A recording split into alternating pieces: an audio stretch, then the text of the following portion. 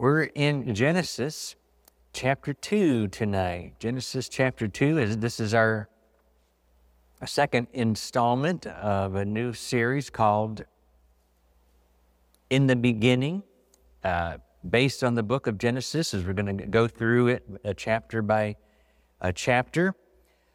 Last week we saw the origin of the universe and of life here on planet Earth. But this week we'll continue into chapter 2, and we'll read verses 4 to 7 as our text. But we'll look at the entire rest of the chapter as well. So if you're able, stand with me and we'll read our text together, and then we'll pray. Genesis 2, beginning in verse 4 down to verse 7.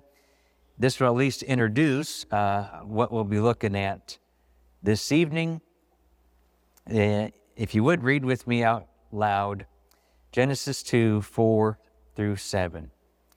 These are the generations of the heavens and of the earth when they were created, in the day that the Lord God made the earth and the heavens, and every plant of the field before it was in the earth, and every herb of the field before it grew. For the Lord God had not caused it to rain upon the earth, and there was not a man to till the ground. But there went up a mist from the earth, and watered the whole face of the ground. And the Lord God formed man out of the dust of the ground, and breathed into his nostrils the breath of life, and man became a living soul. Tonight we're going to look at perfection in paradise. Perfection in paradise. Let's pray. Lord, we ask tonight that you would help us to see all that you'd have us to see here in chapter 2 of the book of Genesis. I pray that you would continue to bless the entire service. Help us to receive tonight what we need to receive, and then, Lord, help us to also give what you'd have us to give. Give to others, be an encouragement as we're here together as the family of God. Lord, I give you thanks for this church and for the church family that we have, and the good spirit that we have amongst the people. Lord, help me tonight to be the messenger that you'd have me to be, and I pray that I would be completely by your Spirit. I ask this in the name of Jesus. Amen. You may be seated. The word Genesis means beginning, and this is a book of actually many firsts. We see amazing events in the book of Genesis, and very important people over the course of these 50 chapters, none of which is more significant than the first man and the first woman. And we were introduced to that to an extent in chapter 1, but here in chapter 2 we get some more details. Again, verse 7 says, "The Lord God formed man out of the dust of the ground, and breathed into his nostrils the breath of life, and man became a living soul." You know, God made man different than all of the other creatures. And if you're very perceptive, I think you can see that. I mean, we do have some similarities with some of the creatures. Some have 2 legs, and we have 2 legs, and some have 2 eyes. We have 2 eyes. They may have tongues, and we have tongues, and so, you know, certainly there are similarities in the different creatures that God has made, and including between some with the animal life and mankind. But yet, God made man That's unique among all the other creation. He gave man a living soul so that he could know God. Only man of all the creatures can have a relationship with God. Only man is a spiritual being. Your dog, your cat, no matter how attached you may be to those creatures, no matter how much you may consider them a part of your family, they're not a spiritual being. They don't have a soul like man has a soul. The Lord, God made man so wonderfully. The psalmist says in Psalm 139, verse 14,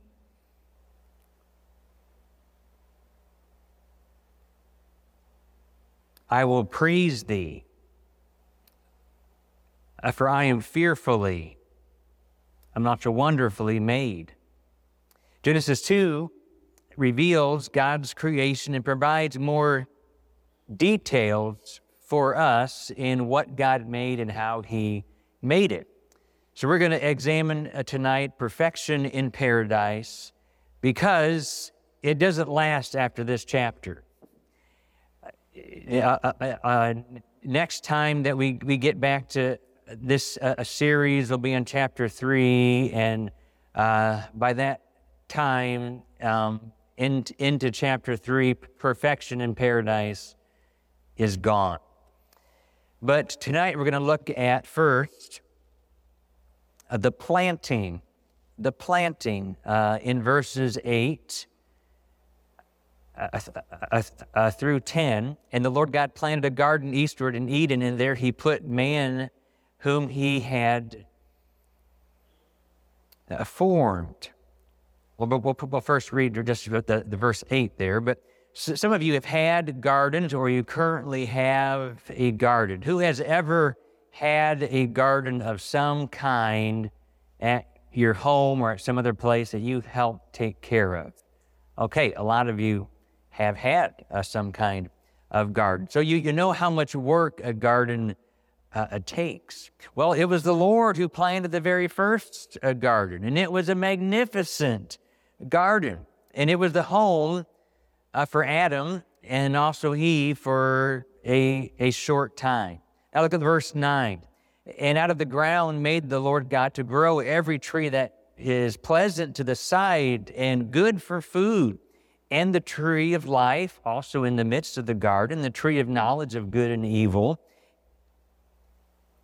And a river went out of Eden to water the garden, and from thence it was parted, and it became into 4 heads. The trees and the fruits looked good. It was pleasant to the eyes, and they tasted good. This was a place of incredible beauty, a place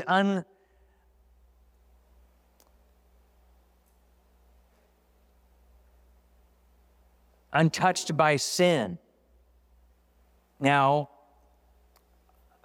a garden needs water. And here in Texas, over the course of this summer, we haven't had much water. Thankfully, we got some good rain this past week, and a little bit of rain earlier, and that's helped.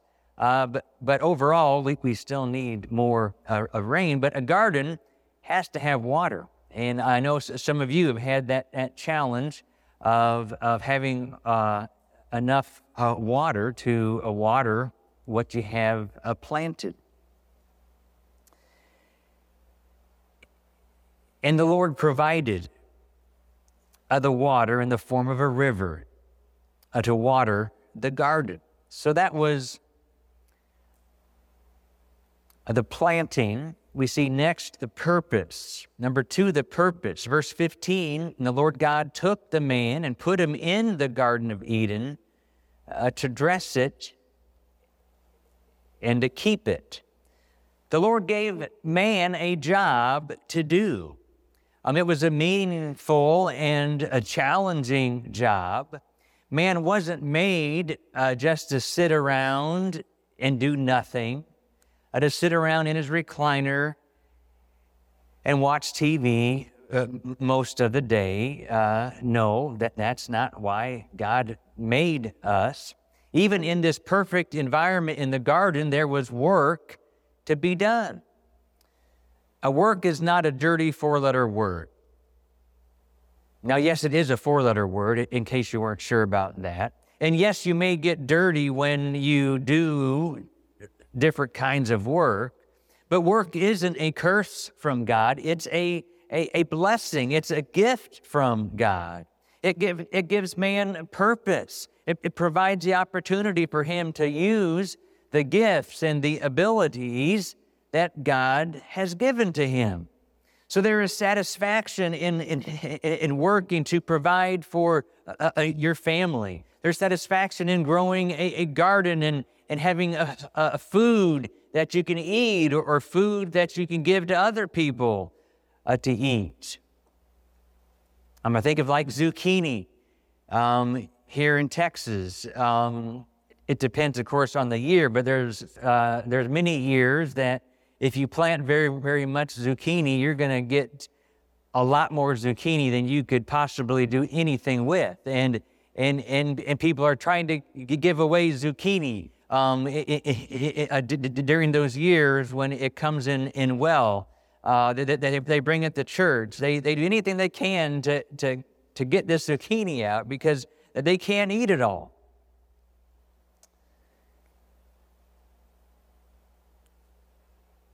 But there is that a satisfaction in accomplishing something. Paul says in 2 Thessalonians, beginning in chapter 3, beginning in verse 10, "This we commanded you, that anyone who would not work, neither should he eat. For we hear that there are some which walk among you disorderly, working not at all, but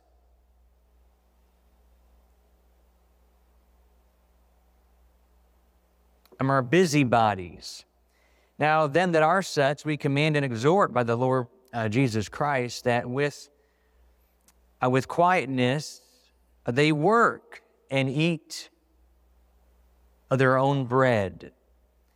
God's intention, Paul's command here, is for people to work.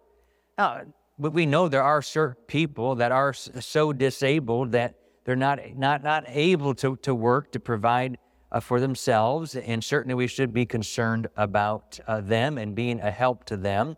But we also know that there's many people in our society that are fully capable of doing work, maybe not all kinds of work, but there's certain work that they could do. And the problem is that it's easy to become a busybody in other people's business if you don't work. So be diligent to quietly go to work so that you can feed yourself, so that you can meet the needs of your family, and so that you can also give to the work of God and give to other people that are truly in need. Those who don't work have too much time on their hands. They get into trouble. How many today are into drugs, are into crime, are into doing things that they have no business doing because they don't work as they ought to work?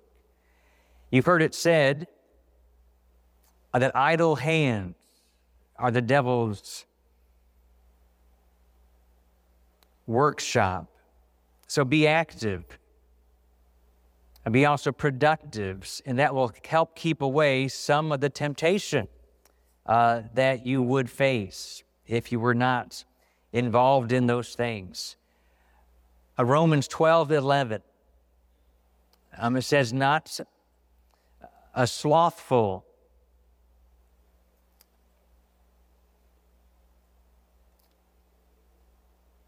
in business, fervent in spirit, serving the Lord. Don't be idle. Be busy in your work and in your ministry as well. Some have too much free time because they're not serving the Lord with their gifts and their ability and their time as they should be. And then also Proverbs 14:23, it says, in all thy labor there is profit. Work is a good thing.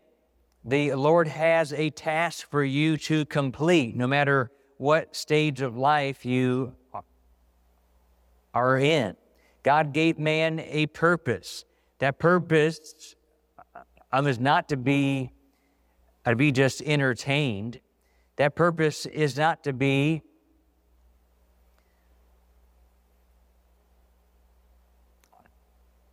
a busybody in the church. It's not to gossip. It's not to be idle, but it is to work. Next is number 3.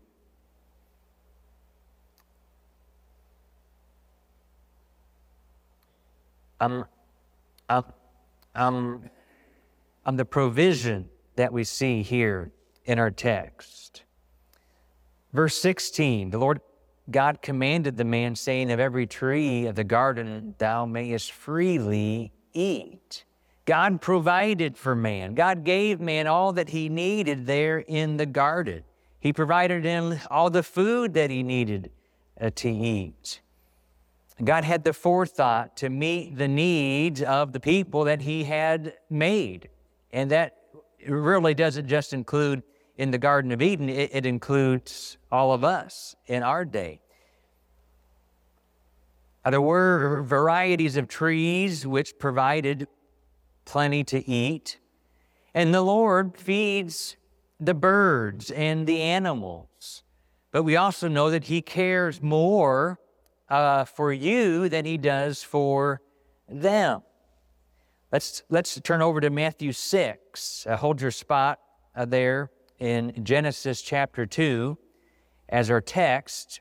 But look over to Matthew chapter 6 as we see some verses on this topic as well.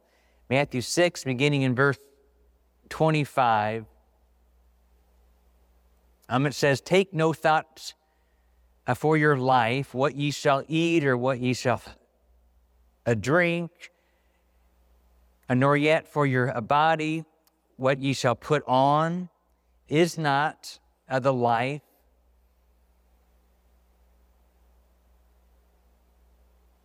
more than meat, and the body than raiment? Behold the fowls of the air, for they sow not, neither do they reap, nor gather into barns, yet your heavenly Father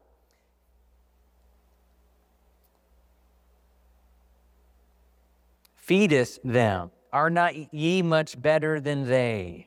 Are not you more important to God than the birds? Of course you are. Then look down a few verses here in Matthew 6, 31 and 32. Therefore take no thought, saying, what shall we eat, and what shall we drink, or wherewithal shall we be clothed? For after these things do the Gentiles seek. For your heavenly Father knoweth that ye have need of all these things. Don't be so worried. Oh, what are we going to do? The bills are coming due, and we don't have a lot of cash left here at the end of the month. And well, what are we going to wear? What are we going to eat? What are we going to drink? The Lord knows your needs better than you know your needs. And it's foolish for the child of God to worry about those things. So what should you do instead? Well, also in Matthew 6, verse 33, a verse maybe all of you know, but seek ye first the kingdom of God and his righteousness, and all these things will be added unto you. All those things of food and drink and clothes. When you put the Lord first, he will meet your needs. And he can do a better job of meeting your needs than you could ever do. Philippians 4:19 says, "But my God shall supply all your need according to his riches and glory by Christ Jesus." Paul wrote that to those who had sacrificially given to the work of God. He says, don't worry, my God will supply all your need. When you put him first, he's going to take care of you. He's going to provide for your needs. Then number 4, we see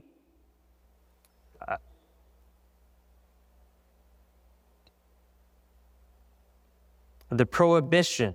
Look at verse 17. The Lord is giving instruction here to Adam. "But the tree of knowledge of good and evil, thou shalt not eat of it, for in the day that thou eatest thereof, thou shalt surely die." This here is the only prohibition that God gave to man in the garden. He didn't give them the 10 Commandments. He didn't have a long list of them, of do's and don'ts. He simply told them not to eat of this one tree. There were all kinds of other trees throughout the garden, and they could eat of every one of those other trees. He simply told them not to eat of this one tree. God made a wonderful variety of all kinds of delicious fruits for Adam and Eve to eat. They had a job to do there in the garden and taking care of it and keeping it. They had plenty of eat and plenty to do. But with privilege comes responsibility. There was just one thing that they were commanded not to do. The Lord didn't force mankind to obey him. He gave them the choice. And each individual has a free will to choose whether to do right or to choose or to do what is wrong. God wants you to love him and to serve him by choice.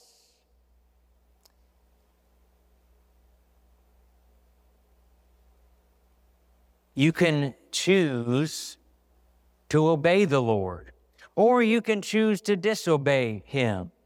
With obedience comes blessings. Obedience would allow them to enjoy perfect fellowship with God in a perfect environment. That's what they already had, but it would continue. God's commandments are always good, and they are always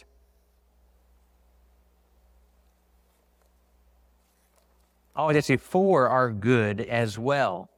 The Lord explains the choice, and he explains the consequences. Death was to be the consequences for disobedience. For in the day that thou eatest thereof, thou shalt surely die. Ezekiel 18:20, the soul that sinneth, it shall die. Romans 6:23, for the wages of sin is, audience, exactly death. God was very clear in his command, and he was clear in what would happen if his command was not obeyed. Adam shouldn't have been very surprised when his sin resulted in grave consequences, though I'm sure he did not realize how bad it would be. They immediately died spiritually when they sinned, and they began to die physically as soon as they sinned. They also lost their innocence, and they lost that wonderful fellowship that they enjoyed with God. Instead of being pure and clean, they became dirty. and also sinful. And then next we see here in Genesis chapter 2, number 5,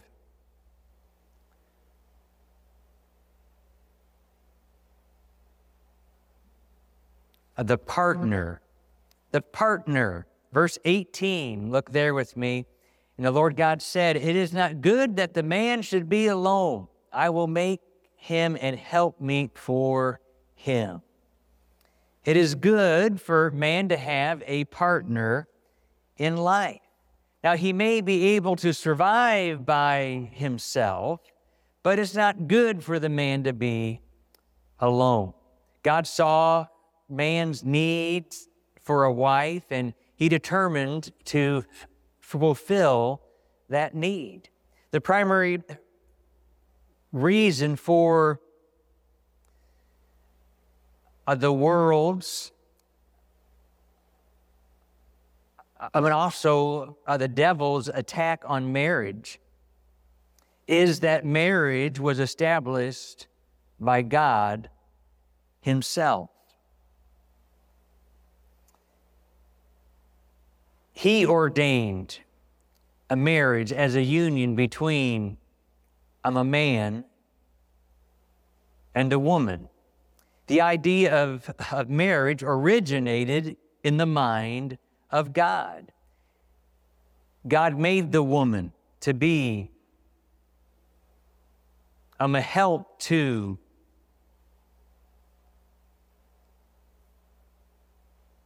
the man. And if you know a man, you know that he needs all the help he can get. I mean, any of you wives want to say amen there? It's okay if you do. Because it's true. It doesn't matter who your husband is. Your husband needs all the help he can get. And a good wife completes her husband. She is able to help him where he is weak, and it goes the opposite direction as well. They form a partnership. Look at verses 19 and 20. "And out of the ground the Lord God formed every beast of the field and every fowl of the air, and brought them unto Adam to see what he would call them. And whatsoever Adam called every living creature, that was the name thereof. And Adam gave names to all the cattle, and to the fowl of the air, and to every beast of the field. But for Adam there was not found an helpmeet for him." So Adam could see that God created mates for all the animals, all the creatures that he named. And those were an awful lot of creatures. But there was no companion for him. The Lord revealed to Adam his need for human companionship. Now, he could have some sort of companionship with a dog or with some other animal, but it wasn't the same. He needed human companionship. Look at the next two verses, 21 and 22. "And the Lord God caused a deep sleep to fall upon Adam, and he slept. And he took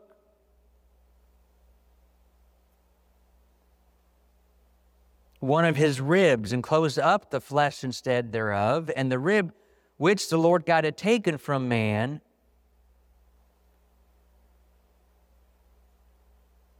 made he a woman, and brought her unto the man."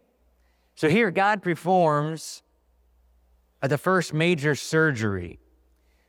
Who in here has had major surgery done at some time in the past? At least half of you have. I'm kind of surprised that not more of you have had a major surgery done. But there was no hospital. There were no nurses. There was no anesthesiologist to put Adam out. But God did cause that deep sleep to fall upon him, thankfully. There was no a copay that Adam had to make before going into the surgery. And then there was no bill that came after the surgery. That was the best part of all. And it was Matthew Henry that said, and this has been quoted often, She was not made out of his head to rule over him, nor out of his feet to be trampled upon by him, but out of his side to be his equal, and also under his arm to be also protected, and also near to his heart.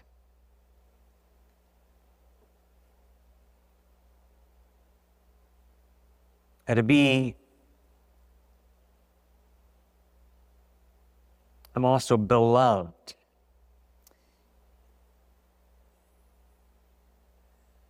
God didn't make her inferior to the man. Her role is different than that of the man.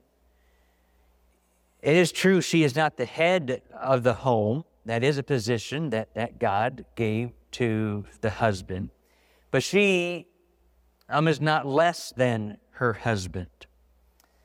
And note that the Lord brought her to the man.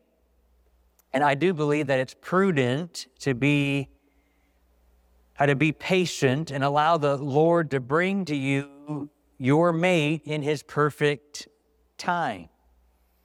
We have some here today who didn't get married early in life, but it was later. It was in your 30s when you were married for the first time. And I know as a young adult gets older and older, they get more concerned, more desperate often about who they're going to find to marry. They're going to think all the good ones are already taken, what's going on here? And they may get so desperate they make a mistake because they aren't patient on God. Well, again, it was the Lord who brought Eve to Adam. Don't be impatient. Instead, wait on the perfect timing of God. He knows what is best. And also happy is the couple that waits on the timing of the Lord. Look then at verse 23. And Adam said, "This is now bone of my bones and flesh of my flesh. Therefore she shall be called," whoa, man. Woo, thank you, Jesus. Because she was taken out of the man. Maybe no one has ever been so excited as Adam to wake up out of surgery. It doesn't even say that God explained to him what was going to happen for him to go into surgery. That doesn't even say that he even knew he was going into surgery. God just put him under a deep sleep, and he had surgery, and he wakes up, and boy, was he thrilled and delighted at what God had brought to him. Adam undisputably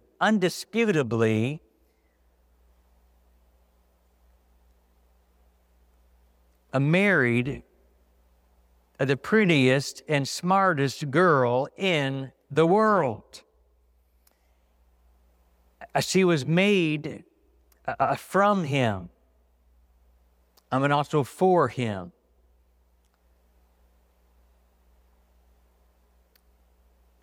And their honeymoon was in a truly perfect location.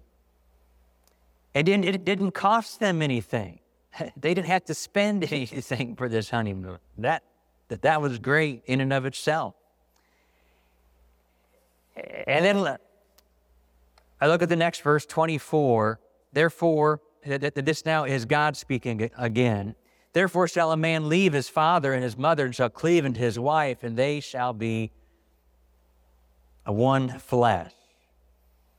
A marriage involves leaving and cleaving to your new spouse. It is the beginning of a new family. The man is no longer under the control of his parents, but he's responsible for his new spouse. in his new home. And this new relationship, of course, must be nurtured.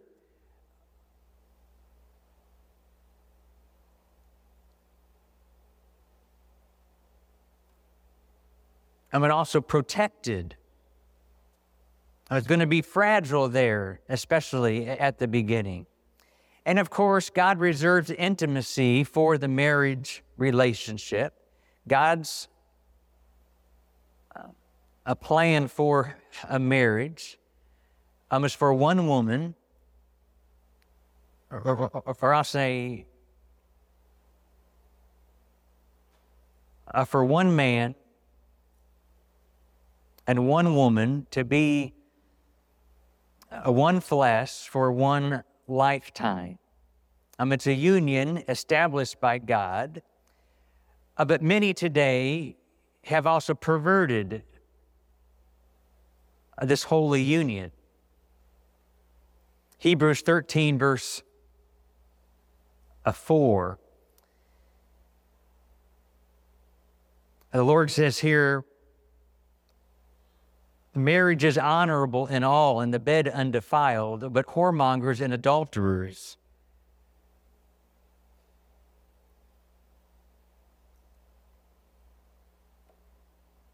God will judge. So those who dishonor God's institution of marriage will not be unpunished. Then verse 25, and they were both naked, the man and his wife, and were not ashamed. There was no need for clothes or also reason for any shame in this perfect climate-controlled environment. God created perfection in paradise. He planted a beautiful garden for man, which gave him a purpose. There was work for him to do. And there's work for us to do. We need to be busy about the work that God has called us to do and busy in serving Him. And God also provided for the needs that man had. He was fully aware that man needed food and clothes and shelter just like you have those same needs. You don't really need to worry about those needs. What you and I need to do instead is seek first the kingdom of God. When we seek Him first, He's promised to meet our needs. And then the Lord gave Adam just one prohibition, just one thing he couldn't do. But He's given us a Bible filled with commands, filled with do's and don'ts. And you will be blessed of God when you obey His commands, but you will have to deal with the consequences when you disobey those commands. You will not regret doing right. You will not regret keeping the commands of God. And then lastly, God also graciously brought a wife to the man. It was good that the man would not be alone. The Lord established the institution of marriage, and it was the first institution established here on this earth. She was to be man's helpmeet. She completed him, and they were partners in life. Let's bow our heads. And as we have our invitation tonight, let me ask you a question or two. Who would say, Pastor Mike, pray for me to be the spouse that God wants me to be? Pastor Mike, pray for me. I truly desire to be the spouse, the husband or wife that God wants me to be, and I know I need God's help to do that. Amen. Amen. Amen. And then secondly, who would say, Pastor, pray for me. I have some other burden on my heart this evening. Anybody like that? I've got a burden on my heart. Yes, I see your hand. Anybody else? Pastor, pray for me. I have a burden. All right. Our Father, I pray for you tonight for those of us who express that desire to be the spouse that you want us to be. And we know it's not easy. And we know it's difficult. And it was difficult for Adam and Eve when they left the garden after they sinned. So, Lord, I pray that you'd help us to not rely on ourselves, but to rely on you in the power of God to be that husband or that wife that you've called us to be. Then, Lord, secondly, I pray for those who have a burden tonight. You know what that burden is. I pray that you would meet that need in a special way. And then, Lord, there may be some other need tonight. I pray that you would meet that as well. May we seek your face during this invitation. May we examine our hearts. May we be sure that we are right with you. And we ask this all in the name of your Son, Jesus Christ. Amen.